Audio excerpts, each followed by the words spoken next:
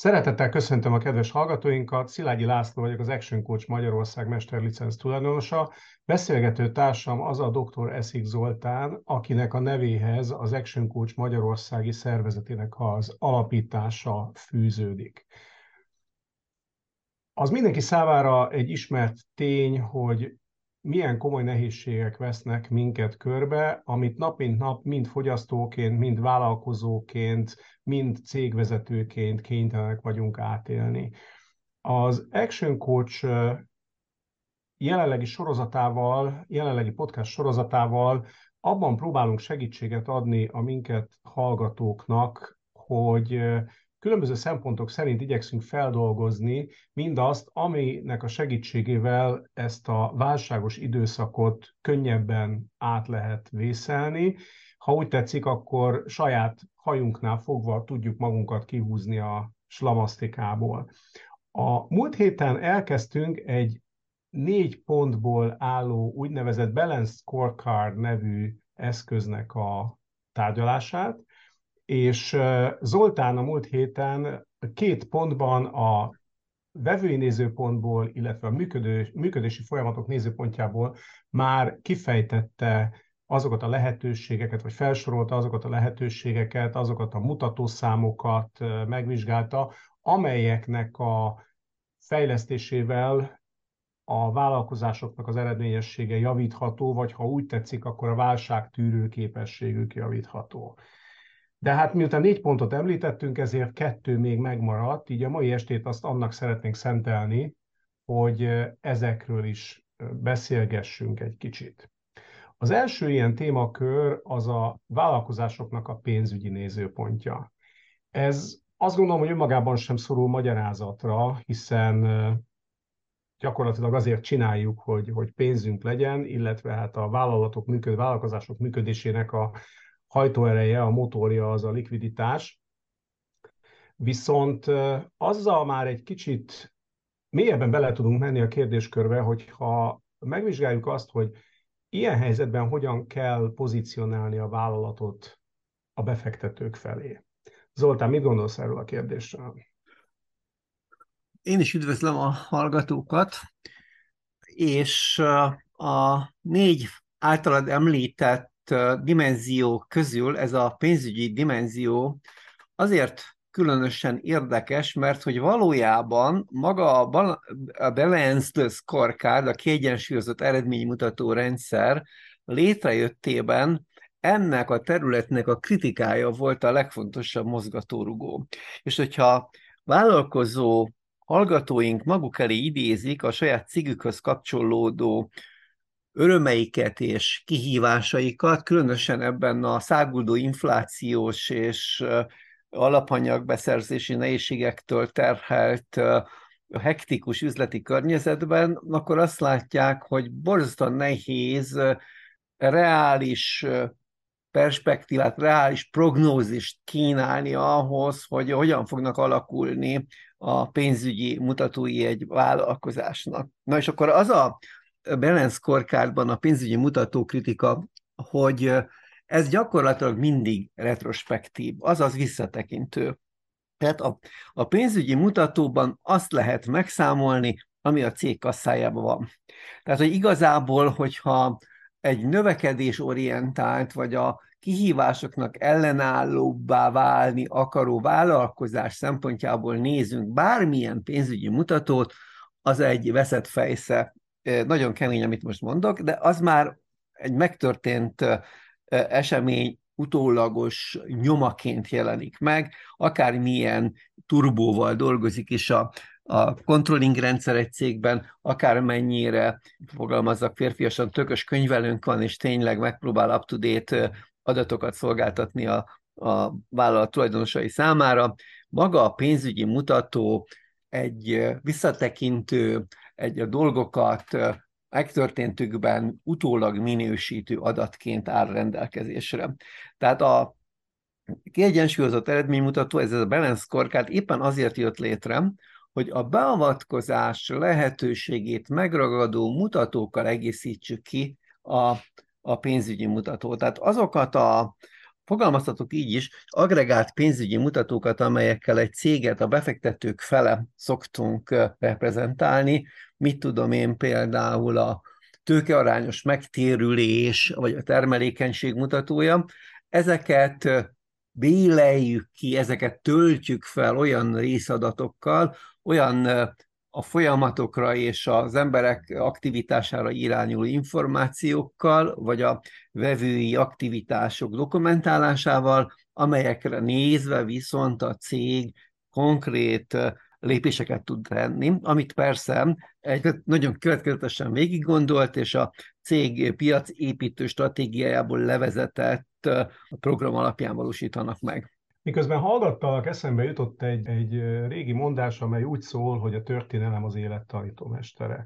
És azért hoztam ide ezt a gondolatot, mert te arról beszéltél, hogy a vállalkozások pénzügyi mutatói azok mindig a múltba nyúlnak vissza, és valóban ez igaz, hogy múltbeli eredményeket tudunk velük szemléletessé tenni. Ugyanakkor véleményem szerint nem szabad elfeledkezni arról, hogy a múltban mért adatokra különböző trendvonalakat lehet építeni, és ezeket a trendvonalakat vizsgálva egyébként a történelem az megmutathatja egy kicsit a vállalkozásnak a jövőjét is. Tehát ez egy örök vita, hogy hogyan kell használni a különböző kulcsmutató rendszereket, és az egy kétségtelen tény, hogy már az is egy nagyon nagy eredmény, hogyha egy vállalkozásban minél inkább a vállalkozás tevékenységét leíró kulcsmutató rendszer van, de ezeknek az igazi értékét nem csak a pillanatfelvételek, tehát az egyszeri vizsgálat fogja megadni, hanem sokkal inkább az, hogy ezeket folyamatokban egymás után következve nézzük egyfajta ilyen idősoros eredmény listaként, és ezekből bizony még akkor is, hogyha múltbeli adatokról beszélünk, kirajzolódhat a jövő. Tehát, hogyha például egy vállalkozásnak a termelékenység mutatói folyamatosan romlanak, abból kiválóan előre lehet vetíteni a nem túl fényes jövőképet is, és egyébként például akár a tőkearányos megtérülésre, vagy az egyfőre jutó termelékenységgel kapcsolatos adatokra is nagyon jól lehet támaszkodni akkor, amikor például mondjuk egy következő időszaki tervezést csinálunk. A kérdésem az igazából az, hogy mik a tapasztalataid, hogy ezeket a mutatókat, ezeket mennyire használják hatékonyan azok, akiknek egyáltalán vannak, persze. Erre a kérdésre valójában a negyedik dimenzióval lehet a legjobban válaszolni, a fejlődés dimenziójával. Azt gondolom, hogy azokban a cégekben, ahol azonosították, hogy a folyamatos javítás, a dolgok minőségének a középpontba állítása növeli a cég eredményességét, ott nagy valószínűséggel minden érintett, azaz a döntéshozók és a munkatársak előbb-utóbb elkötelezettekké tudnak válni, hogy a saját területükre vonatkozóan, vagy a saját döntési illetékességük világában megpróbáljanak olyan adatokat szerezni, olyan kategóriákban gondolkozni, olyan tendenciákat és trendeket azonosítani, hogy idézzelek téged, aki az előbb erről a dologra, vagy erről a dologra utaltál, amelyek segítenek abban, hogy az adott részterület minden érintett számára megragadható legyen, és amit csinál, azzal kapcsolatban pontosan tudja, hogy annak mi a hozzáadott értéke a cég általános értékteremtő programjához.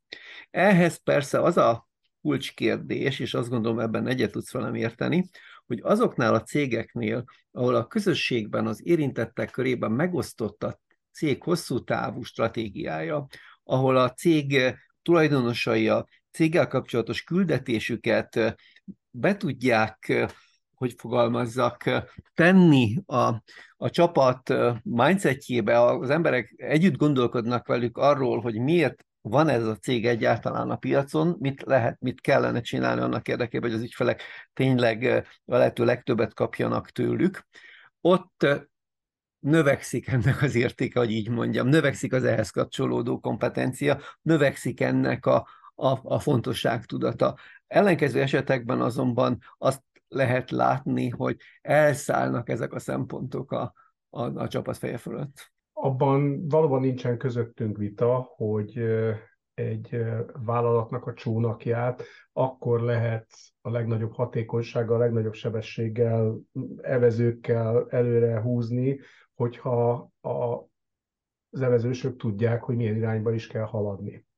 Tehát ebben a kérdéskörben maximálisan egyetértek veled, ugyanakkor folyamatosan felmerül egy kérdés, fogalmazzunk így. Arra gondolok, hogy hol van az a szint, ameddig a dolgozókat be tudom vonni a vállalkozás jövőképébe, és hol kezdődik már az üzleti stratégiai titoknak a fogalma, ami viszont azt feltételezi, hogy minél kevesebben tudnak róla, annál jobb, hogy ne kerüljön a versenytársaknak a tudomására, gondolatok ne kerüljenek idő előtt ki, és bár természetesen az a legfontosabb egy vállalkozásnál a motiváció és egyáltalán a közös vállalati kultúra kialakításakor, hogy az egyén céljai azok legyenek párhuzamosak a vállalkozásnak a céljaival, de sajnos számtalan olyan esetet ismerünk, amikor a tulajdonosnak a valódi stratégiai céljai, azok ellentétesek lehetnek a dolgozók érdekeivel vagy céljaival, hogy másra ne gondoljunk, például, ha én egy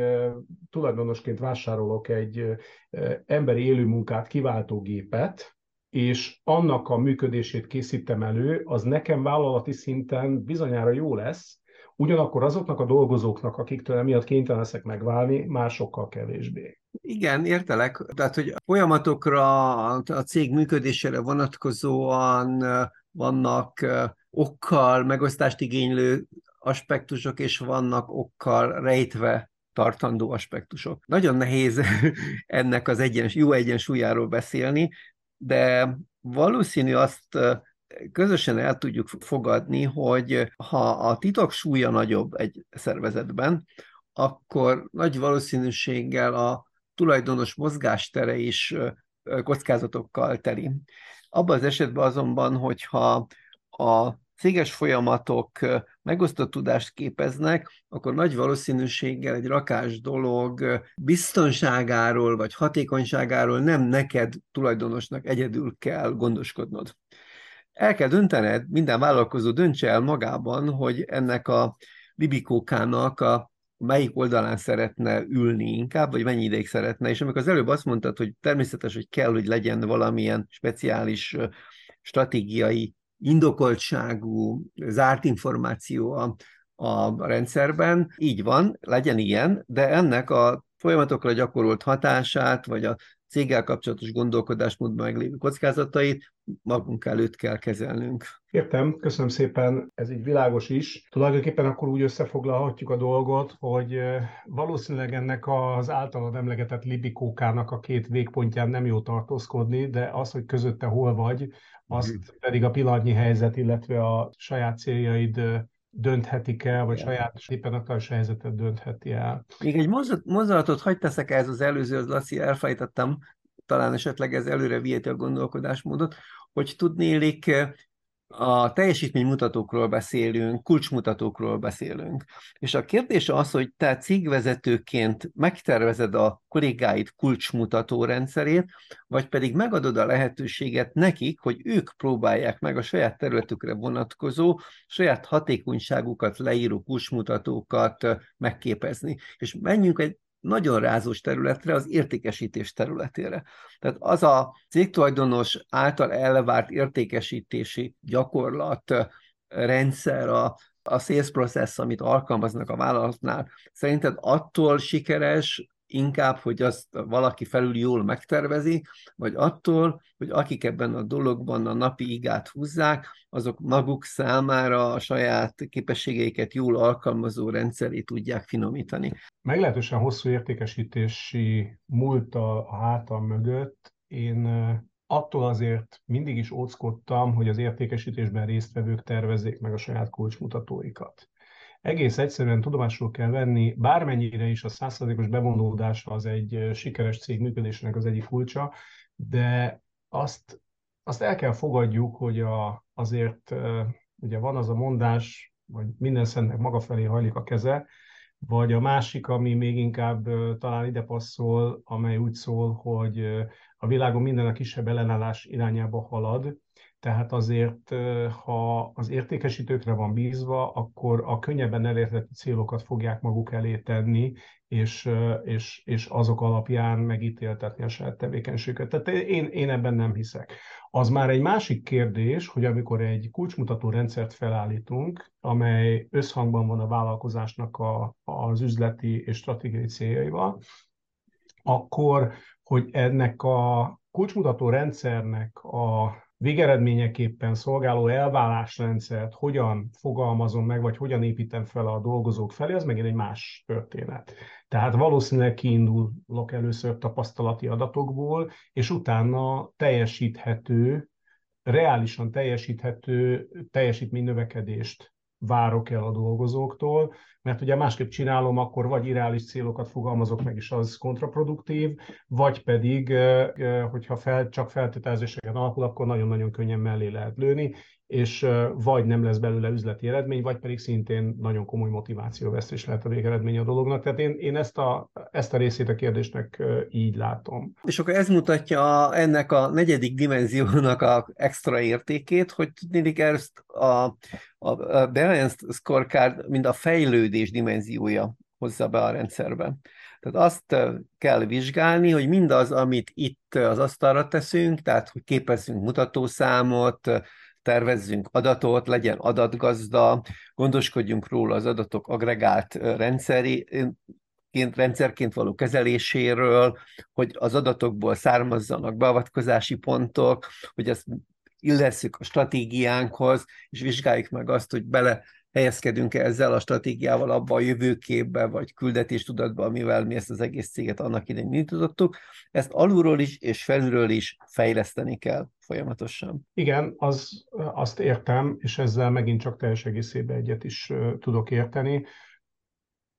Nyilván abban az esetben lesz ez a leghatékonyabb, hogyha mind a két irányból, tehát alulról is, meg fölülről is megkapja az inputokat ez a rendszer, és így csiszolódik egy teljes egészé. Áttekintettük a pénzügyi dimenziót, áttekintettük a tanulás-fejlődéssel kapcsolatos másik dimenziót, így ennek a témakörnek lassan a végére értünk. Mi az, amit tudunk ajánlani a kedves hallgatóknak, akiket foglalkoztat ezeken a dimenziókon keresztüli továbblépésnek a gondolata? Örömmel utazzunk együtt olyanokkal, akik azt vették a fejükbe, hogy a cégük kiegyensúlyozott működését leginkább szolgáló információk birtokában szeretnék ezt folytatni, mármint hogy építeni a cégüket és piaci sikerekhez jutni. Gondolkodjunk közösen, és használjuk ki azokat a tapasztalatokat, amelyek az Action Coach 30 éves történetéből immár Magyarországon is elérhetők. Köszönöm szépen a beszélgetést, a hallgatóknak a figyelmet, és ezen utolsó mondat alapján mindenkit arra buzdítok, akik szeretnének a cégépítéshez hathatós támogatást kapni az Action Coach Magyarország csapatától, azok a weboldalunkon jelentkezzenek egy ingyenes konzultációra, és ezen a beszélgetésen el tudjuk dönteni azt, hogy találunk-e olyan közös utat, amin kéz a kézben érdemesnek találjuk végigmenni. Köszönöm szépen a figyelmet!